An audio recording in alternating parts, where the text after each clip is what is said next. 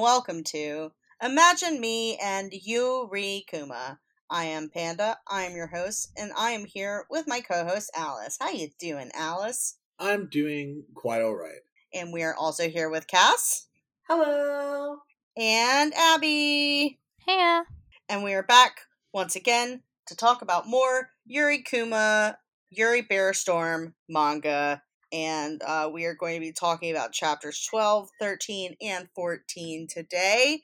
And I promised you guys a meme that I made earlier, so I'm going to drop this in our Discord chat. It's not from this chapter, but oh boy, it is from some. I had to go back and look at a previous page for some information, and I couldn't resist making this. Okay, that's really good. This is beautiful.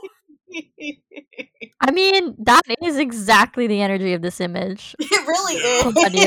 Can't talk right now doing hot girl shit. I'll post this on our Twitter whenever this episode goes up. It's the panel from last episode of Yurieka in her bra with her shirt open and her glass of wine, and it says, "I can't talk right now, I'm doing hot girl shit." Hot girl shit includes sleeping with your brother's widow. You know, just normal hot girl shit. Just hot girl things. Hashtag just hot girl things. I'm imagining a whole Tumblr blog dedicated to posts like that. Yes, exactly. So yeah, I really like these chapters, and I'm pretty excited for us to get into it. So why don't we do that? All right. Chapter 12.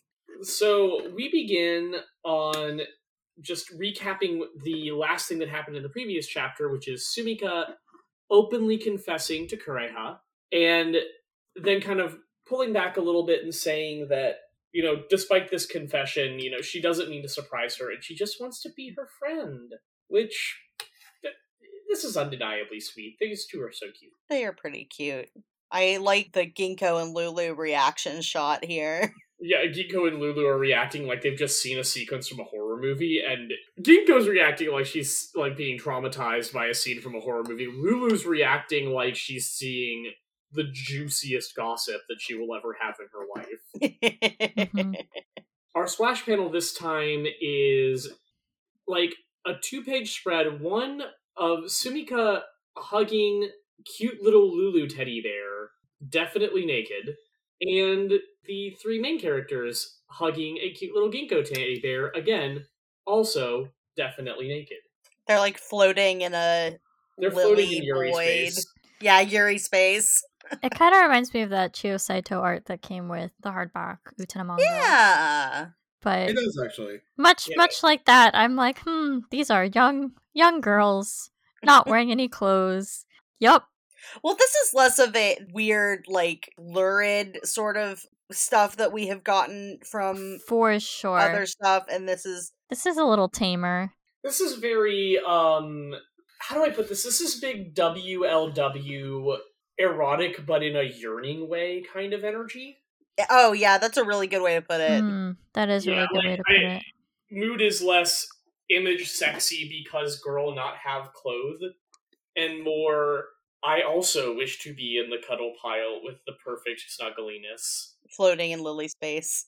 Yeah, yes. I also wonder if it's a lot like how nudity is used in like Sailor Moon, right? Like kind of that representation of purity. Also. It's one of those things I'm not the hugest fan of it personally, but I understand the symbolism. And also I think Lulu with her hair down is very cute, and I wanted to make note of that. It's very free and loose. And they're all like blushy. It's very cute. Yeah, I love that Ginkgo is just like trying her best to like have a facial expression of like, I am not happy about this. I am not enjoying this. She's just sleepy. No, I'm not happy. I'm not happy that both of my girlfriends are cuddling me right now. And she's just like blushing.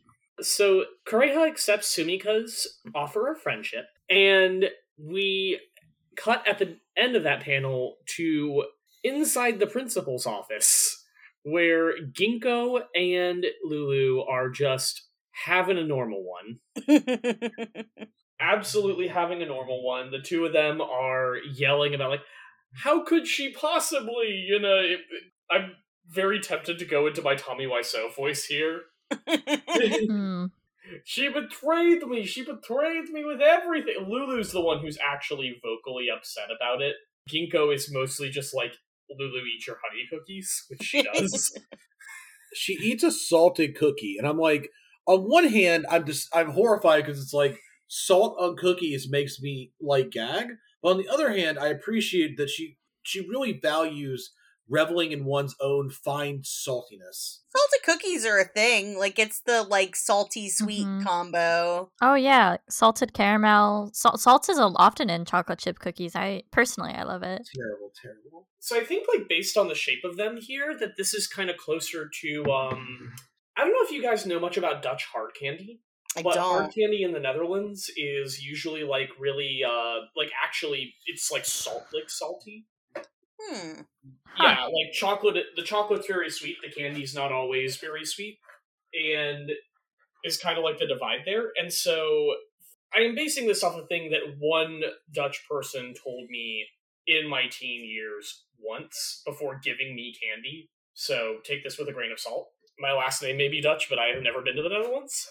But yeah, like, it reminds me a little bit of that, where it's like this kind of like, it's probably not a super sweet, if I would guess, it's probably not a super sweet cookie. It's like something where the outside has a little bit of like sea salt or something on it, and it's got more of a savory flavor, but it's got a little bit of mild sweetness to it as well, so you get like a very satisfying, think of it more like a a cracker with a cookie-like texture. I Googled it, and I Googled Japanese salted cookie, and it seems like there's, like, salted butter cookies, and there's, like, an Okinawan salted shortbread.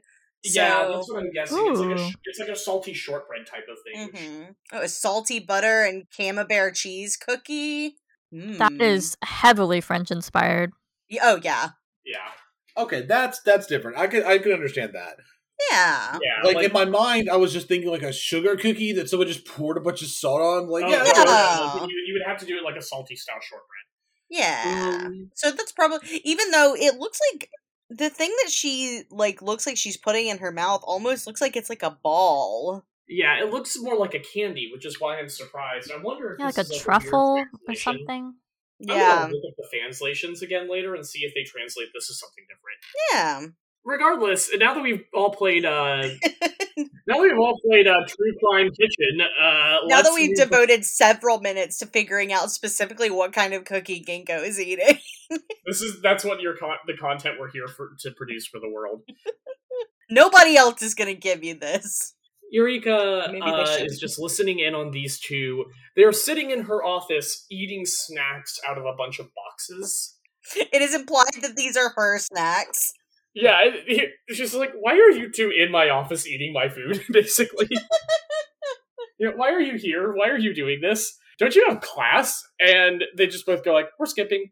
And Lulu just goes like, Ginkgo told me this is where all the snacks are. Yep. Extremely normal things to say to your principal. Pure of heart, dumb of ass. Truly. Anyway, we get to the next page, and so Eureka kind of goes, Ginkgo, hey, you don't have to force yourself to come to school if you're having a really hard time right now. And that's very telling, especially given what she says afterward.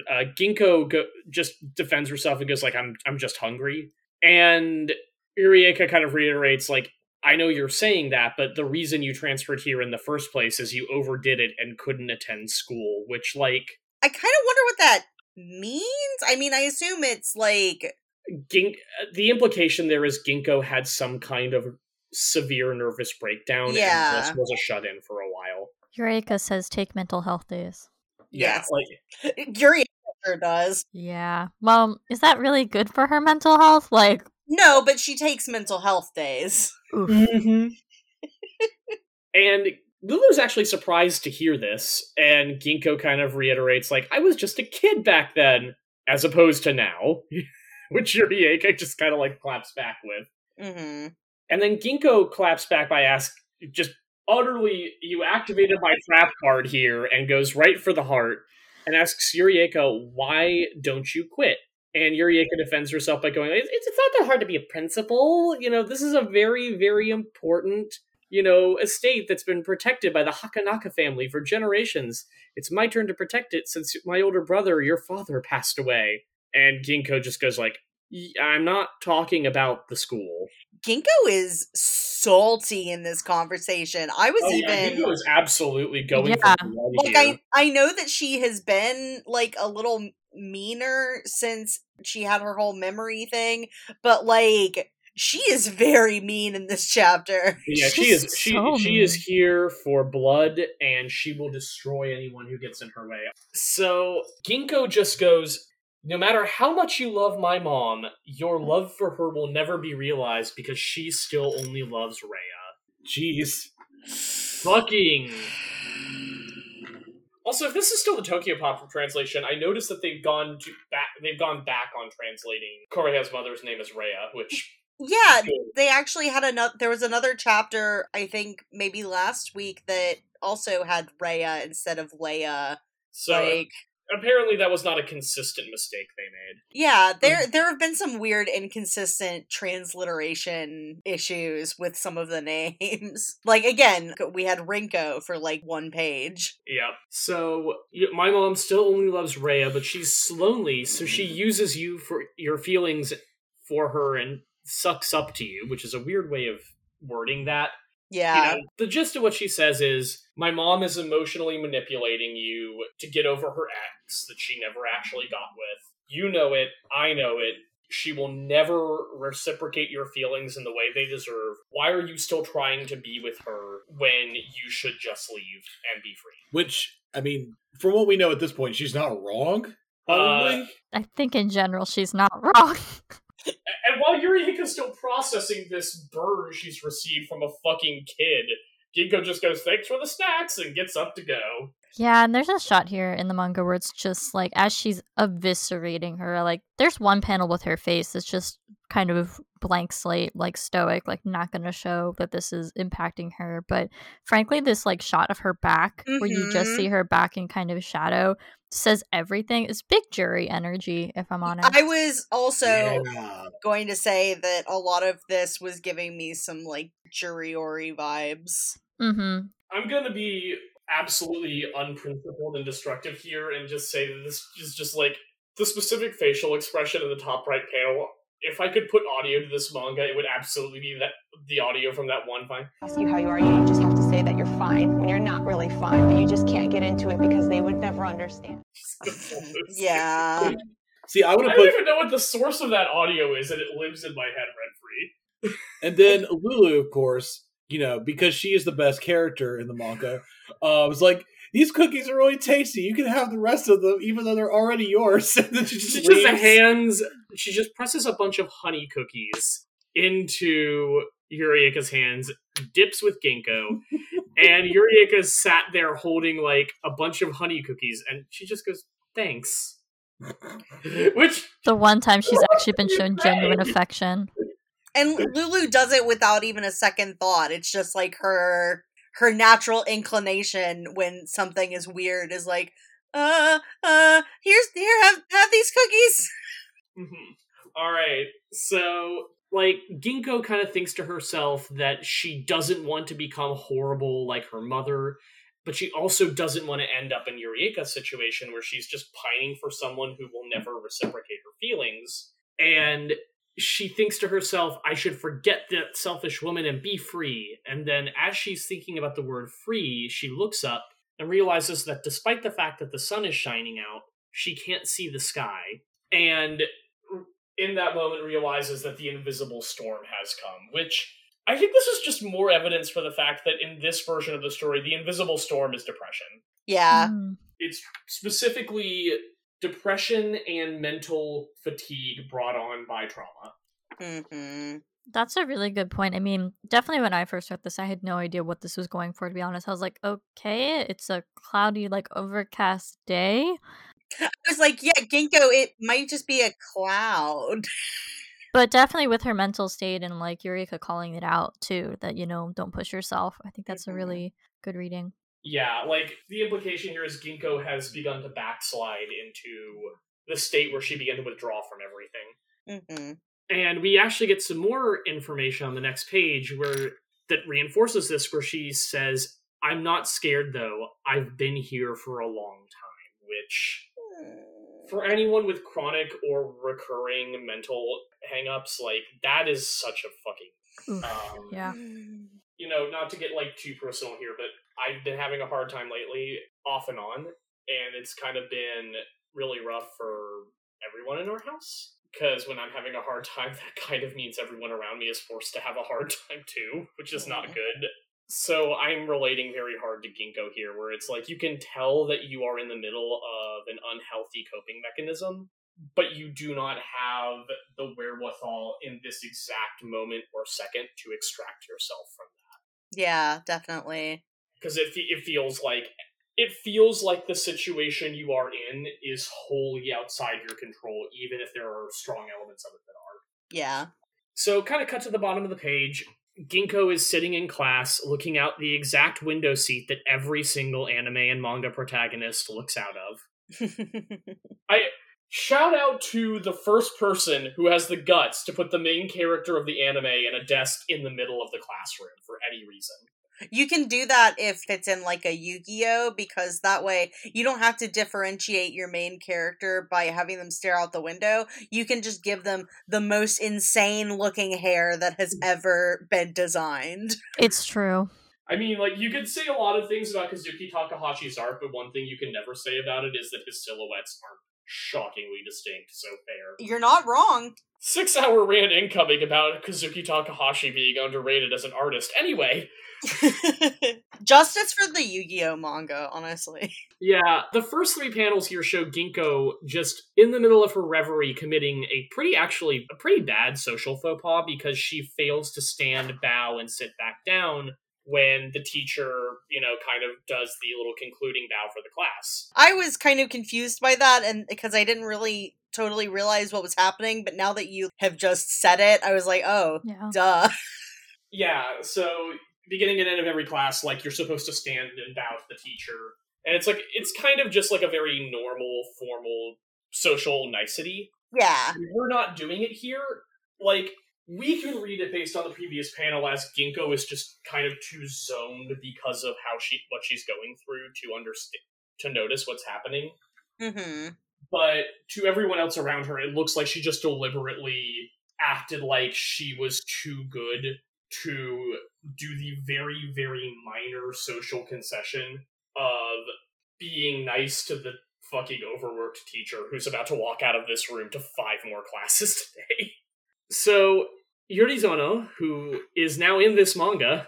Hey, it's Fashy Armband Girl. She showed up once in Volume 1, very briefly. Yeah, she's back, and she's got a more prominent role this chapter, of all things. Just scolds Ginkgo, and we know why apparently the reason she has an armband in this version of the story is she's class representative, which also means... Wasn't she class representative in the anime? I believe she was, but there the armbands were really being, like, used as a more flexible symbol, where it's like, textually in this moment, this is class president, but also everyone except for Kureha and the bears are wearing them by the end. Mm-hmm. Because the whole school militarizes on a bear hunt. Mm-hmm. And they kind of turn into more of, like, party armbands by the end of it. Like, Alice is not joking when she says it's intentionally drawing on fascist imagery. But yeah. Here it's just like an ordinary, supposed to be its surface meaning. Mm. That also means, by the way, that she is the one who would have been telling the class to stand, bow, be seated. Mm-hmm. Because it's not usually the teacher who does that, it's the class rep. I didn't realize that, so that makes even more sense as to why she's calling out Ginkgo. Yeah, like, that's why she is specifically, because she is personally feeling slighted. Mm-hmm. She also has big Asuka energy here. She really does. God, she really does. Like, it's not even just the little hair doodads. I can almost imagine her being like Baka Ginkgo. Yeah. But yeah, she clearly wants to, is the thing. Why don't you get in the robot? Jesus. Oh my god. So, Kureha watches this play out, and Ginkgo just completely no-sells the scolding, like, doesn't even acknowledge it. Mm. And Yurizono kind of intervenes and goes, Kureha, you have to tell her! And as Kureha goes to do it, Sumika shows up to just yank Kureha off to what we find out is the library. And there's a little bit of lost translation detail here. When Ginkgo says they sure seem friendly and kind of notes, that didn't take too long. The reason she's annoyed is that in the Japanese version, this establishes that Kureha and Sumika are on a first-name basis. Yeah, okay. Yeah, because the English translation tends to kind of, eschew the whole... They prefer to localize. Yeah. Yeah. You lose a little bit of detail here, but because specifically, it's not just that they're being friendly, it's that once you're on a first-name basis, your friendship has now become an intimate friendship. Mm-hmm. This is no longer just we are friends because we are, in the same club or something. We are friends because we actually have a personal connection and we're trying to express that to ourselves and to everyone around us. I just assumed there was a reaction to the hand-holding. Yep. The hand-holding, weirdly enough, the hand-holding is actually less of a thing because of the way Japan tends to kind of be a lot more lax with intimate gestures between young women. That's fair. Yeah, so the fact that they're on first name basis is in some ways a lot more telling. Mm-hmm. And Ginkgo is, especially in her depression brain, reading this as, Kureha confessed to me a day ago and she's already running off with this girl. Mm-hmm. I'm not bothered, and this doesn't bother me at all. I'm not owned. Become unbotherable. Yep. Oh my god. Oh my god. Thank you. Lulu shows up with big old bulging sack lunches, including what looks like some kind of honey bread, which is definitely for her. Oh, yeah. To ask Ginkgo where she wants to eat lunch.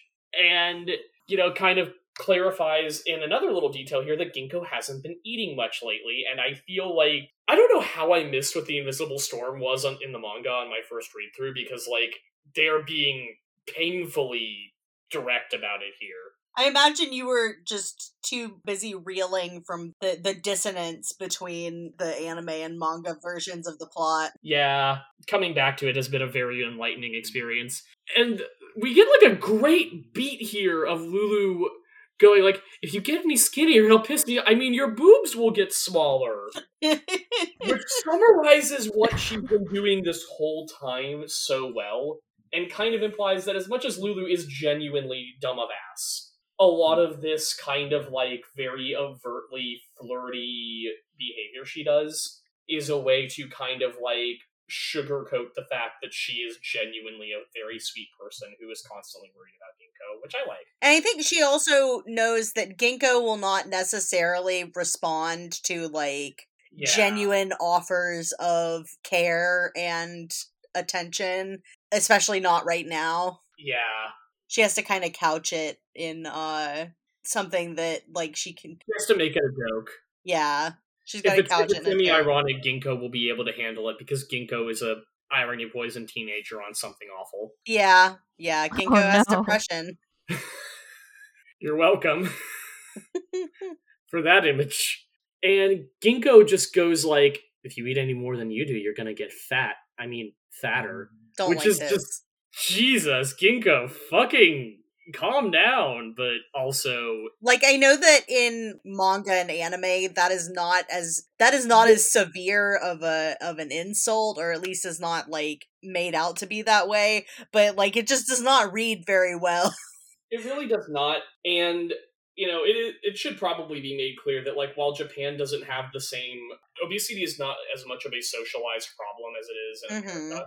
There is still a lot of policing of body image in Japanese. Yeah. Oh, yeah. It's all self-enforced, so that's still meant to be a very fucking stinging line. Yeah, I just meant you see jokes like this in Sailor Moon and stuff, with Luna telling Usagi that she's gonna get fat if she keeps eating. It's at least in a lot of American pop culture, it has become out of vogue to make those kinds of jokes. Yeah. Then again, this did come out in 2015. We have not yet hit the chubby elf revolution of 2016. I'm sorry, that was the dumbest joke I'm ever going to make for this podcast. No, don't sell yourself short. I'm sure you've got plenty of dumber jokes in you. You're right, I shouldn't. I should keep going.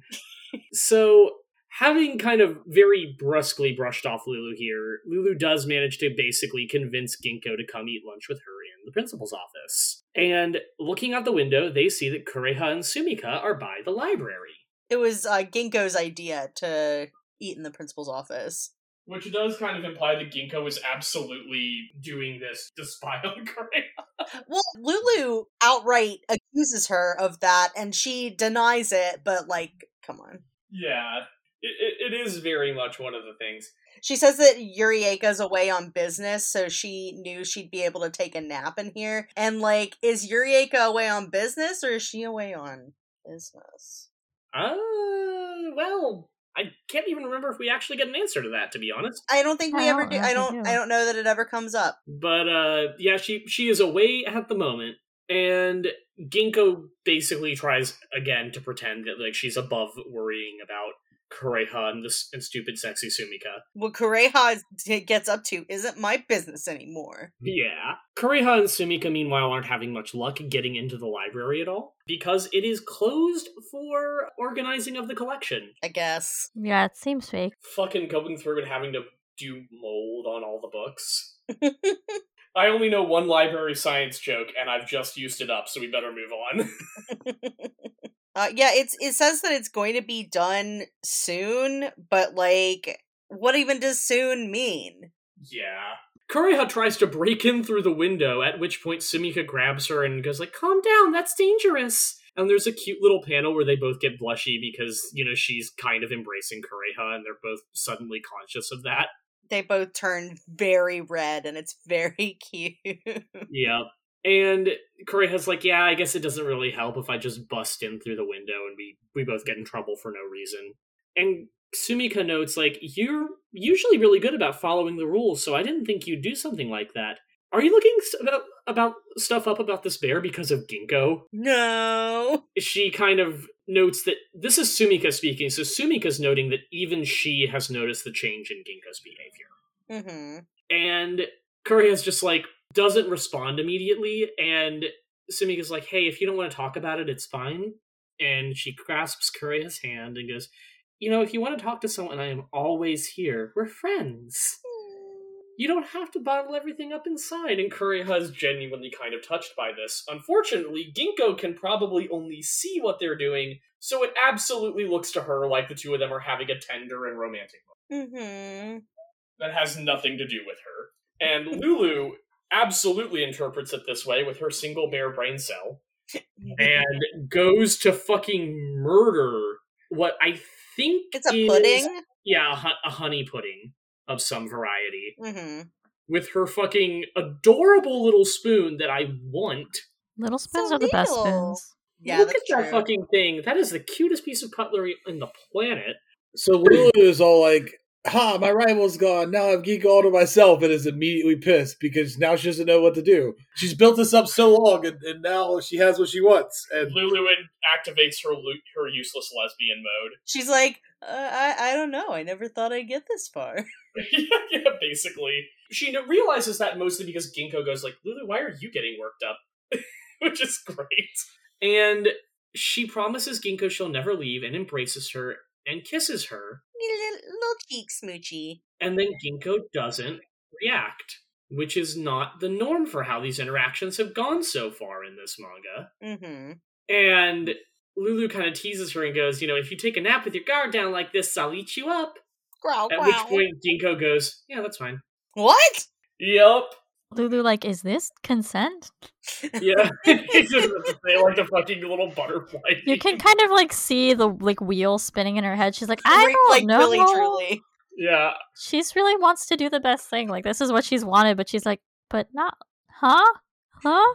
Lulu has the same look on her face as when the time that my sister, at my sister's old house, there was a plate of spaghetti that got knocked over on the floor, and like her dog ran over and was like staring intensely at it. And since they were gonna throw it out anyway, because like, you know, spaghetti all over the floor, they like looked at the dog and they're like, all right, you can go have a little bit. And the dog like physically started vibrating. Like he he almost could not, like, you know, you can never tell what a dog is thinking, But he really seemed like he could not believe that he had been, like, indicated permission that he could eat some of the spaghetti. Oh. That's how Lulu is right now. There's a great little beat of Kureha thanking Sumika, and as Lulu kind of ponders what situation she's ended up in, she leans in and asks if Ginkgo knows that, you know I love you, right? At which point Ginkgo responds, yeah. And they lean in as Ginkgo thinks, as Lulu thinks, because this is definitely Lulu's monologue here, even knowing that you're taking advantage of your partner's feelings, even if their touch is only temporary. You missed the beginning of that quote, because it's like it's a little narration bit that sort of plays Yeah. over. Yeah, when your the heart rest is of the sad, page. your body seeks out warmth. Kind of reinforcing that in this moment they are shockingly close, despite what Ginkgo said earlier, to exactly turning into Yurieka and Ginkgo's mom. Mm-hmm. Like, the parallels are actually really, really on point here, and it's kind of scary. Mm-hmm. Also, the splash panel for Chapter 13 is fucking adorable, and I want that costume! I wrote in my notes that I thought this would make a very cute Good cosplay. I know, I want it! Hey, look, it's Sumika's delivery service. I know! Yeah! It's Sumika's teddy bear delivery service. For the listeners, she is like a little witch on a broom, and she's got like a little cloak with bear ears and a little bow, and she has Bear Ginkgo and Bear Lulu with her on the broom, and it's just so cute! I know! I like that things are getting real, like, steamy in the manga proper, but then we're just interrupted by this adorable little splash page of Sumika. I love that, like, the manga just deliberately makes the choice here of, like, we have been very horny with our splash pages so far to break up more serious chapters. So, to change the pace, to break up a very steamy chapter, here's a completely wholesome splash page. So we get the continuation of the earlier scene where Lulu is already said, you know I love you, right? And Ginkgo just acknowledges this flatly. And Lulu is just kind of waiting there, kind of petrified, while Ginkgo continues, Lulu, you are my precious friend, so you can do whatever you want. And Lulu is kind of overcome by this and kisses her. And we get her, like, this kiss is such a big deal to her. It kind of triggers old memory, brings her back, and we see Milne. I think that's how you say that, right? Milne? Yeah, Milne. it's pronounced exactly the same as the guy who wrote Winnie the Pooh. Okay, so we see Milne. I'm not sure we know that he is Milne yet, saying, sister, I love you. And she just, like, goes, what? And immediately jars her out of this. And we see the reason she thinks this is because a tiny little bear has fallen from its hiding place, tucked away in her little, like, vest thingy. It was in her inner jacket pocket. Yeah. Yeah. And Ginkgo picks it up. It's like, do you always keep them in your inner jacket pocket? And Lulu just doesn't hear her because she's just realizing that she can't do this, that this is not what she wanted, and that, like, Ginkgo is giving up on her love, and that's the opposite of what Lulu wants for her. And Ginkgo is baffled by this because, like, this is extremely not Lulu. I cannot stress enough that this is not how she normally acts. There's no jokes in any of this. Like, we sent jokes out of the room for this one. She is, like, monologuing about how we literally said we find the promised kiss together, but we can't. If you give up on your love, you'll become invisible. But then I told myself to always protect your love. I know that Kureha is the one you love, and you shouldn't be kissing me. And Ginkgo, like, looks like this is the first time we've seen in a while that Ginkgo has, like, a genuine, actual, like, emotional expression on her face. She wipes away Lulu's tears and she says sorry. So sad. You hugged me like this the first time we met. Back then I thought I was Ginkgo's soulmate, but... And then we switch over to the library. It's Life Treasurer! Standing in front of the library for some reason.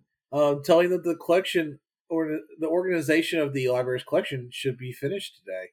And they make plans to meet and study tomorrow at lunch. And in the meantime, they go to the school store, which apparently is a thing. I'm learning that schools have stores now. Did your school not have a store growing up? No, but apparently they all do now because all the ones I sub at have What? stores now. It's very weird. Now you mention it, I think I remember my middle school had a store. I don't know if my high school did. I do very much remember that University of Tokyo had a school store that was really cool. My high school had like a little place where you could get some extra like school supplies, but it wasn't Yeah. anything like this. Exactly. It just like unlocked a memory that I'd totally forgotten. Mhm. Like, wow. Memory unlocked. So they get some snacks. You always buy fish cake bread, Sumika. You always get salmon mayo rice balls, Kuriha. Oh, Yeah. When I saw the salmon and mayo rice ball, I was like, Kaskinko. yeah.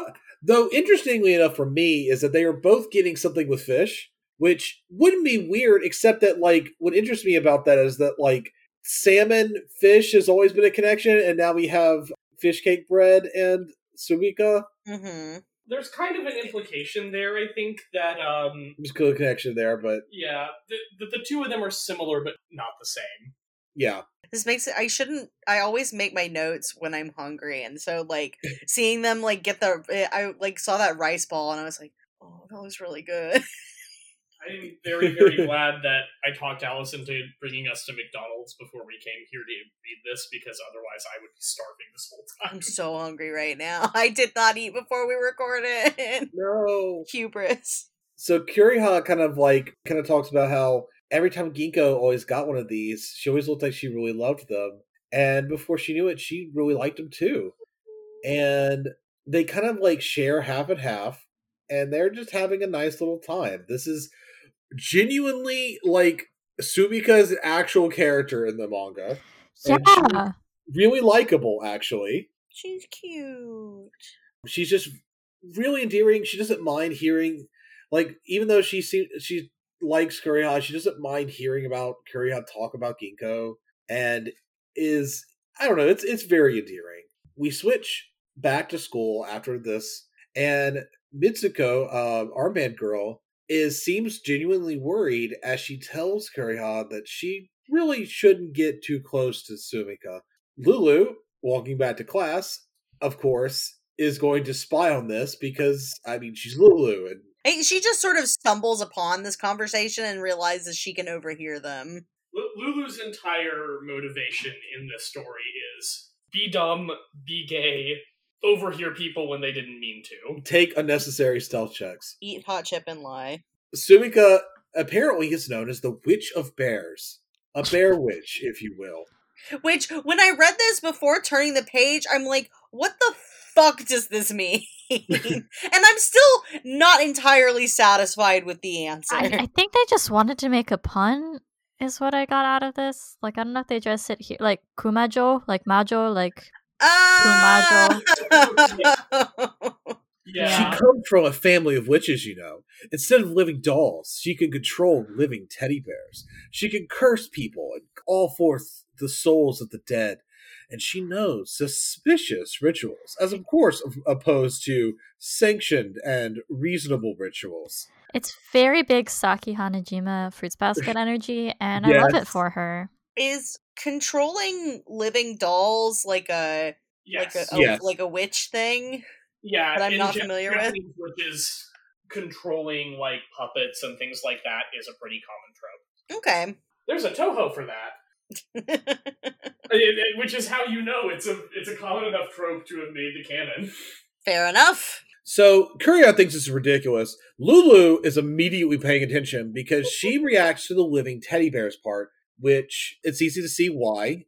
We just saw the Milne teddy bear. And Lulu is a living teddy bear. Yeah, basically. Mitsuko insists it's all real, that one of her friends was, quote unquote, dragged to her house, and she went missing afterwards. We get blood spatter and action lines. At this rate, you're in danger too. And Lulu was like, oh god, Kuriya's in danger. Despite the fact this is patently ridiculous. Yeah. So she decides to spy on Sumika from a roof.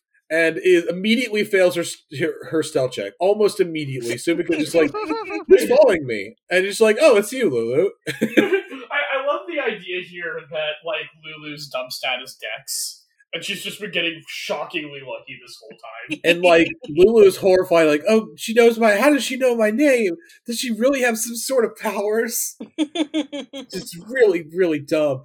Even though, like, I mean, they're basically classmates, so I don't know why she wouldn't know your name, Lulu. You're very memorable. It's dangerous up there, Sumika tells her. Would you like to have a cup of tea at my house? Your little bear is invited too. Such a cute thing to say. Yep. And of course, Lulu thinks about what she heard about the living teddy bears and the curses and whatnot. And then asks as she climbs down, you're not going to use Milne as a ritual sacrifice, are you? Her face in shadow. Which Scared. Sumika acknowledges, oh, you've probably heard about the rumors about me. I would never do such a thing so scary to such a cute little bear. And then she shakes the little Milne bear's hands and like greets it like it's alive. She introduced herself. It's cute. It's so fucking cute. And Lulu is immediately charmed. We get blushy face, flowers all over the place. Lulu is just immediately charmed by this. And then they're at her house. And it's a big mansion house. It reminds me a little bit of the house from the anime. Yeah, it's the Psycho House again. Yeah. Psycho House 2, Return of Psycho House. Yeah, it's literally just Kureha's house from the anime. Is it exactly her house? Yeah, it is exactly the Mhm. same Yeah. layout on the front. I was very excited to see it. I can't believe the Bates Hotel is back. So turns out that it's an old family house. And it's full of bears. It's just full of stuffed bears everywhere. They are on shelves. They are on. We see one in a little chair. Lulu is delighted by this. Sumika's like, I hope Milne can get along with my friends. And she has little, like, cute little candles everywhere. Honey milk scented aroma candle. This place is basically made for Lulu. I question, the candle, is that not the same container that the honey Yeah. kiss? Oh, God, it is. It is exactly the honey pot that Milne holds in the anime. Yeah, Yep. it is the same as the honey pot from the anime. Mm-hmm. Yep. Oh. Also, I should note that, like, as Sumika is talking about this, she is drawing the shades. Oh, I didn't. Oh, Oh, I didn't God. notice that. That's so spooky. Sumika, like, goes to get tea ready. She says that Kura had told her that about the honey thing. Mhm. And mentions that she'll put honey in Lulu's tea. And Lulu has decided that, you know what, the rumors are false. I don't see anything sus about this whatsoever. Your weird bear house. And she complains about how the class president is a rotten egg who's acting high and mighty all the time. And Sumika's like, oh, so it's Mitsuko who told you about the rumors.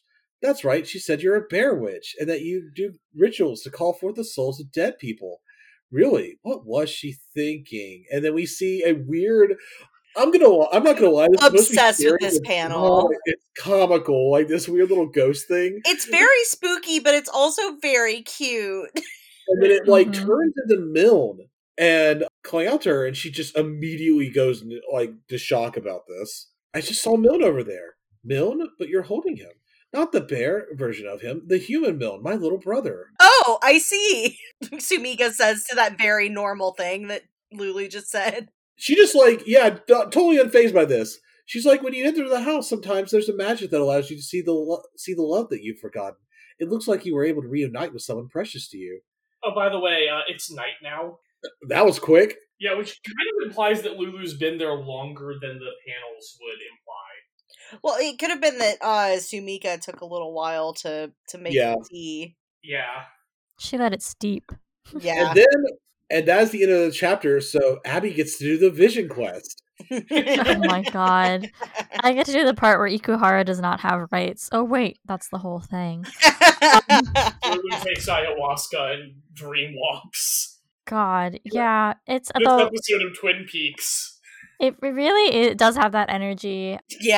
And as Pan notes, this is kind of our Lulu backstory episode, and this was episode chapter. I thought it was really interesting just because this is the first version I read, and then so I remember the anime version more because I watched it more recently, and then rereading it again for recording today, I was like, oh, I actually really like this. It's really interesting what they did. Mm-hmm. So to start, we have big Utena energy with Lulu and her little princess outfit, a giant candy-looking heart scepter, and a little Milne in his little cloak saying I was a princess and my little brother was a prince. We were the only two people in the entire world. And behind them is a picture frame with the castle. Very Utena movie energy. So you're siblings, but why were two children alone by themselves? My parents, the king and queen, hated us and said we got in their way. So that's just normal. Flash to see the castle. Milne and I lived in a dark room in the corner of the castle, but we weren't lonely because we had each other. As she's holding the little bear, and you see a little flashback of her reading to her little brother. It's very cute. Milne, do you love me?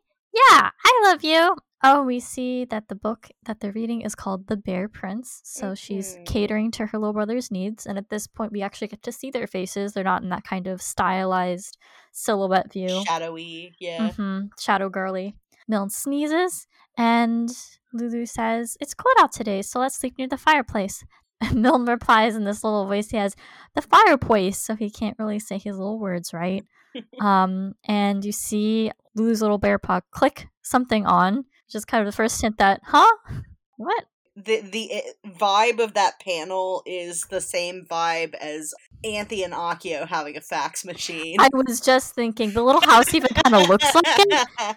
Yeah, a little bit. It does not look like a castle, to me at least. It's just kind of a normal window and looked like kind of rundown walls, kind of wood paneling. Wow, it's so warm, sissy, isn't it? Milne was my tiny little brother, the only person I protected and the one I loved most in the entire world. And then we switch to the new panel, but this is a kotatsu. And you see them lying in her little kotatsu, little Milne bear between them.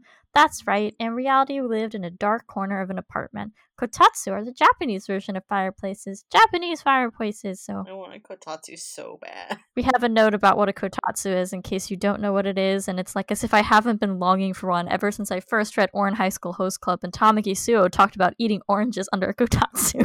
I love this panel for multiple reasons, and one of them is, like, the subtlest detail here is, in the previous panels, Milne and Lulu both had little bear paws and barriers, and in this one, they're just regular humans. Yep.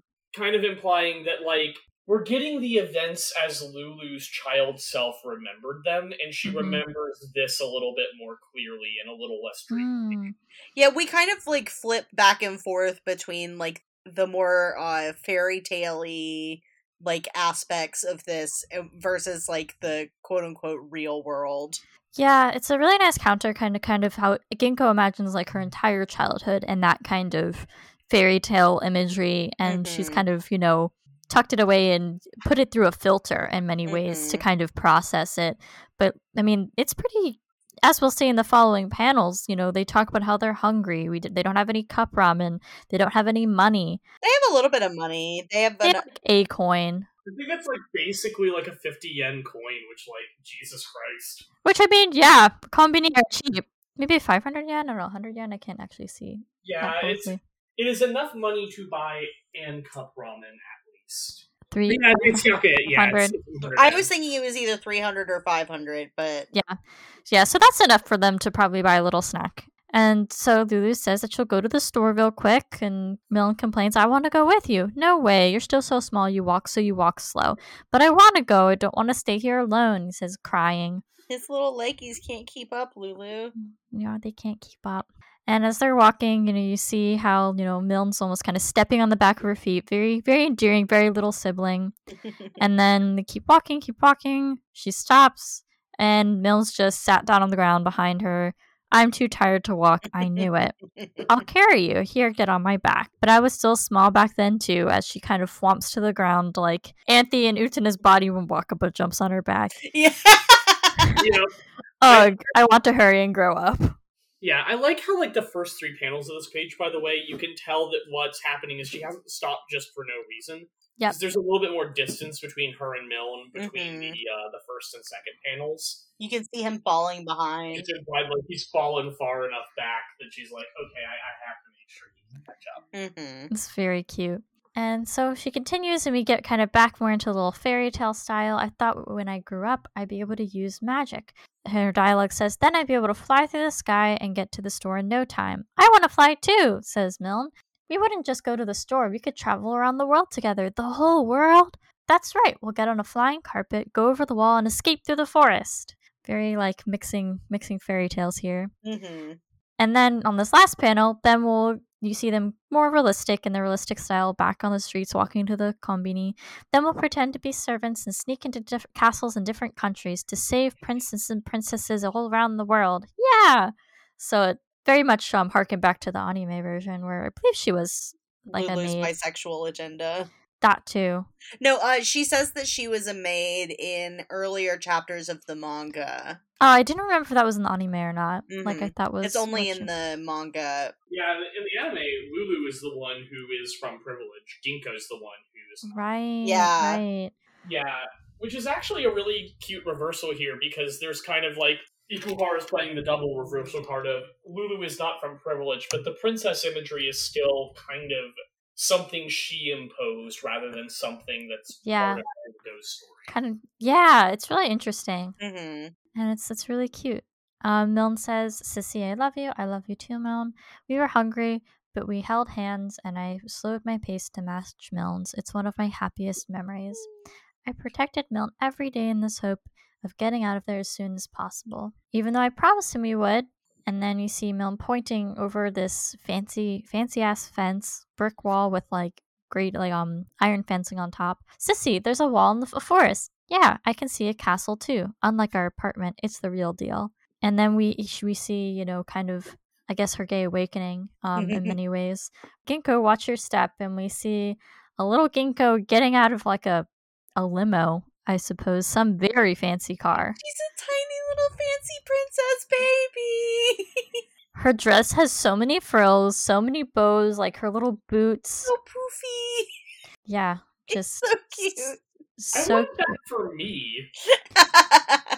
And I guess I'm wondering if the woman on the right is supposed to be Yurieka. That I wrote in my notes, who is this blonde woman, because I was unsure. It does kind of look like it's Kale and Yurieka. That's what I was thinking, because we can't see Kale's face, and we kind of see Yurieka's. Well, confirmation in like a couple of pages that it's Yurieka, because Lulu literally goes, "Oh yeah, that must have been Yurieka," but I couldn't recognize her because her hair was so long back then. Exactly, it's a really... Oh, I think I literally just missed that, because I was totally missed that trying too. to get this done. Yeah, and it seems like, again, kind of very Utena, but that kind of, her hairstyles become a lot more rigid and kind of the up bun, right? Mm-hmm. It used to be a lot more flowing and free. Yeah. And so Lulu continues, a real castle with a real king and queen and a princess. Wow! Their little, very excited face. Ginko has a little, like, crown headband, because she's a fancy little baby. Carrying her little bear with her, of course. It was just like a fairy tale from a picture book with the real princess who shone brightly. And we flip back to she's laying in her little bed with Milne. Milne's fast asleep, but she's so excited, thinking she was so pretty. She's laying awake, thinking gay thoughts. Yep. Ginko, Princess Ginko. I want to see that princess again. And she sits up. I'll get a sneak peek. She's putting on her socks, getting her to put on her shoes. And then Milne says, Sissy, where are you going? Just on a walk. I want to go too. And he's sleepy and just kind of stumbling along with his little bear. It'll take forever if I have to wait for him. No way. Just stay home, okay? I'll be right back. Back then, I tried to leave Milne behind because he would have slowed me down. And you see Lulu in her modern day sitting on a chair in this void. She's just walking along now in the past. She hears a Sissy, I love you. Ah, he's following me again. Whatever. She turns, is crossing the street. Sis! And then, in very typical shoujo manga fashion, Milne gets hit by a fucking truck! And the sound effect reader is ka-thump. Ka-thump. That is the sound we get. I can't believe Milne got fucking isekai'd. I can't believe Milne fucking died! Ah!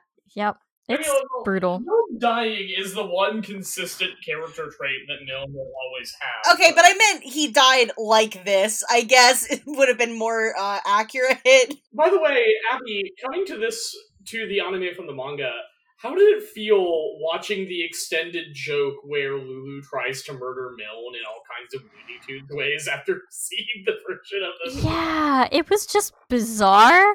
It was very Ikuhara in many ways. It was very comical, and I kind of appreciated that. But I was just like, "Girl, get help! Like your brother's." I'm an older sister, so I was just like, "Oh my god, this is horrible." It's just a very stark difference, and it's funny, but I'm also just like, how many times is she gonna try to kill him? Yeah, it was a lot. It was that was kind of how I felt. And then we have the little baby Lulu stopping, and we hear an accident. Yes. When I turned around, Milne was lying on the ground. He wasn't moving. I promised that I'd protect him. We'd always be together, but I broke that promise. Milne died. Her hands are covering her face. And that's how we end our chapter. Her just in shame with this confession of her being a small child forced to look after her younger brother, but feeling this immense guilt for having been the reason he died, which, I'm sorry, sweetie, you just live in a shoujo manga, and the conventions dictated at least one character must get hit by a car. Yeah, which, the funny thing is, both versions of Lulu between the anime and manga have their own hang-ups over Milne's death. In the anime, it's less that she feels personally responsible. She feels responsible because he went to go try and do something for her. Mm-hmm. Mm-hmm. And she also feels responsible in the sense of, if I had just been nice to him, Yeah. he wouldn't have died. Whereas in the manga, she has actually been the most devoted older sister she could possibly be in a lot. Yeah. It's a very different vibe. It feels a lot more real here. In the anime, it was just kind of it was complicated, but I'm not sure in a way that was particularly interesting, especially because it was in such abstract terms, because they were still the prince and the princess, and it was rather that was very literal versus here, where it's obviously not. Yeah, I think what I'll give to the anime's version of this event is it's something that interests me, at least, because I like that it kind of explores the complicated fact that little kids are often really shitty to each other. Mm-hmm. That's true. For no good reason. And there's something kind of beautiful about the way it both explores that, and also it turns into a joke in a really bizarre way, but it doesn't sugarcoat that, for a little kid, it's very easy to wish death on someone without realizing the consequences of what you're wishing. Mm-hmm. Because you literally don't have enough brain cells to know what dying is yet. Yeah. And this is a lot more of a version where it's in keeping with the fact that the manga is a lot more about sort of the traumas we inherit from our parents in various forms. The trauma of losing a parent, the trauma of parents who are present but just not good people. And in Lulu's case, the trauma of parents who are both not good people and basically absent from her life, from what we can tell. Yeah.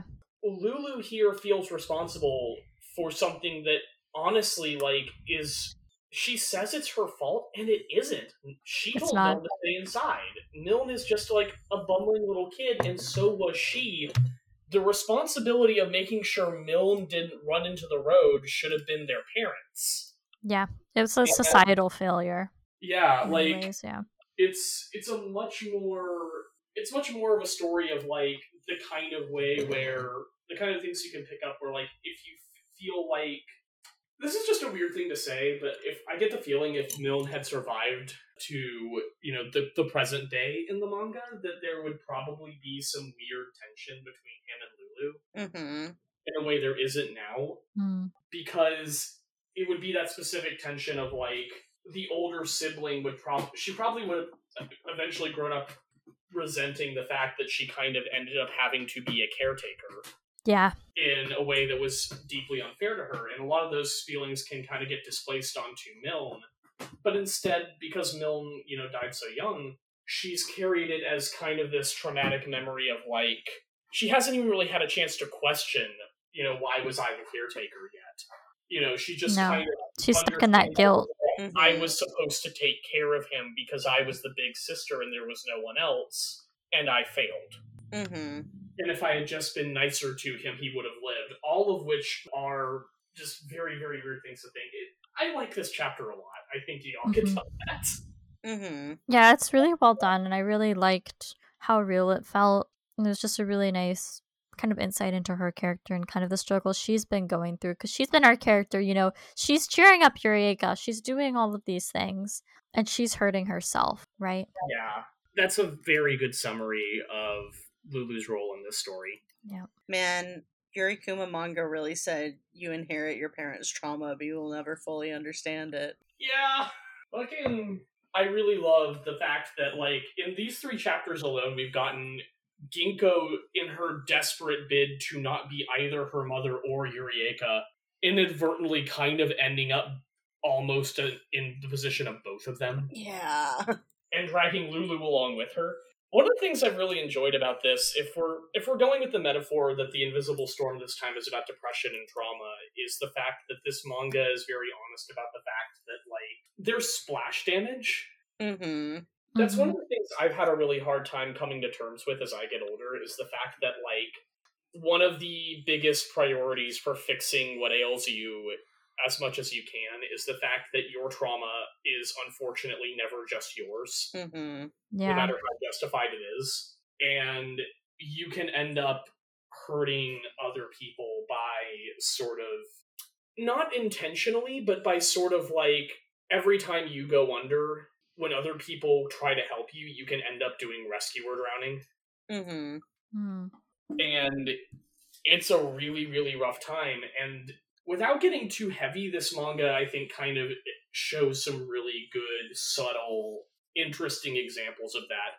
You know, Lulu is obviously trying to help, but if she hadn't kind of, like, had the presence of mind to back out of that moment, she could have very easily been drawn into a kind of relationship with Ginkgo that would have been bad for both of them in the long term. Mm-hmm. And meanwhile, weirdly enough, it's Kureha, who Ginkgo is going out of her way to distance herself from, who's kind of in the best position to help her, which is another little interesting detail there. I don't know, I like this manga a lot. I think that in the course of doing this podcast, my opinion on the Yurikuma manga has gone from I hate what it did with the bears to this might be as dear to me in some ways as the anime is. You see, the thing about the Bear Storm was that was never really about the bears. Oh my god! Wow! I have been my wife coming in and taking my life. That was like the verbal equivalent of a headshot. Yeah. Fucking 360 no-scoped you. I don't know if that I would call it a headshot, because a headshot would imply you ended my suffering. Ooh. I headshotted you so hard that I gave your computer lag. This is less of a headshot and more of like, this is the 5-minute Ollie Frazier knockout. Ollie Frazier was a 12 million round brawl. That makes no sense. What the fuck am I talking about? Anyhow, we have to wrap up this episode somehow. that's the end of volume 2, right? No, I don't think so. Unless because we have another 3 chapters, I believe. All right. So next time when we come back, we'll be doing 15, 16, 17, which will be an interesting trio of chapters. Is everyone ready for more Lulu backstory? More suffering. Nothing bad ever happens to Lulu. We don't talk about Lulu. No. Oh my God. We talk about Lulu a lot, actually. Yeah, they end up talking about Bruno a lot, too. Checkmate, Panethus. Oh, man, Alice has killed both of us today, Kaz. Yeah, Abby, I guess you're spared. Yeah, I think in your death, I am allowed to finally rise from my grave and return to tormenting my wife. The only person who I can spare is Abby, because Abby is the only person who would make memes that I and like one other person will laugh at, and I've treasured that too much. Aw, I'm honored. I feel like I need to point this out. We were talking about how trauma can cause you to like drag down the people closest to you. Congratulations, Alice. You've taken your best friend and your wife and just destroyed us both. I'm just looking around and suddenly alone, like, where did they all go? Don't worry about it. I did it to test my abilities. Okay, we have to end this show. We have to end this episode. I'm hungry. I need to go make lunch. Yeah. Go make lunch. I have leftover soup to heat up.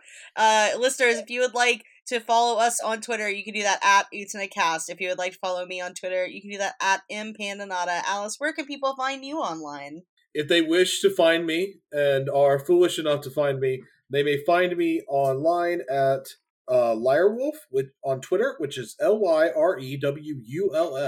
And Cass, where can people find that podcast that you and Alice do? I'm glad you asked. You can find us and our podcast, Big Steppy, where all fine podcasts are sold. And you can find the Twitter account for our podcast at SteppyCast on Twitter. And Abby, if you so wish to be found, where can people find you online? You can find me on Twitter and Instagram at Abby Say Swords. That's ABBY Say Swords. And if you would like to support this show, you could do that on our Patreon at utenacast.com. I don't actually say it very much, but something that people may not realize is that, like, 9 times out of 10, and the version of an episode that's on Patreon has, like, jokes that I cut out or like tangents that I cut out for the main feed. And I discovered this literally last night, that Patreon has an RSS feed function where you can get like the RSS feed for your creators that you support on Patreon and put it into like a podcast app, and it will update whenever they put out new episodes. So I don't have to listen to the people that I support on Patreon through the Patreon app, which I don't love to do because it sometimes doesn't always save my place when I'm listening to audio. So if you would like to hear bonus jokes, you can check those out on our Patreon audio feed. There's rarely an episode goes by that I haven't decided to cut something, but I leave it in for only the most dedicated.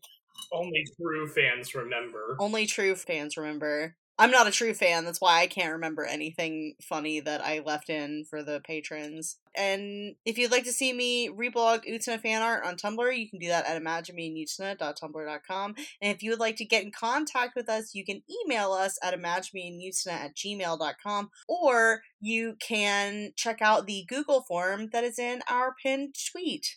And I think that is everything, so Gao Gao! Gao Gao! Look for the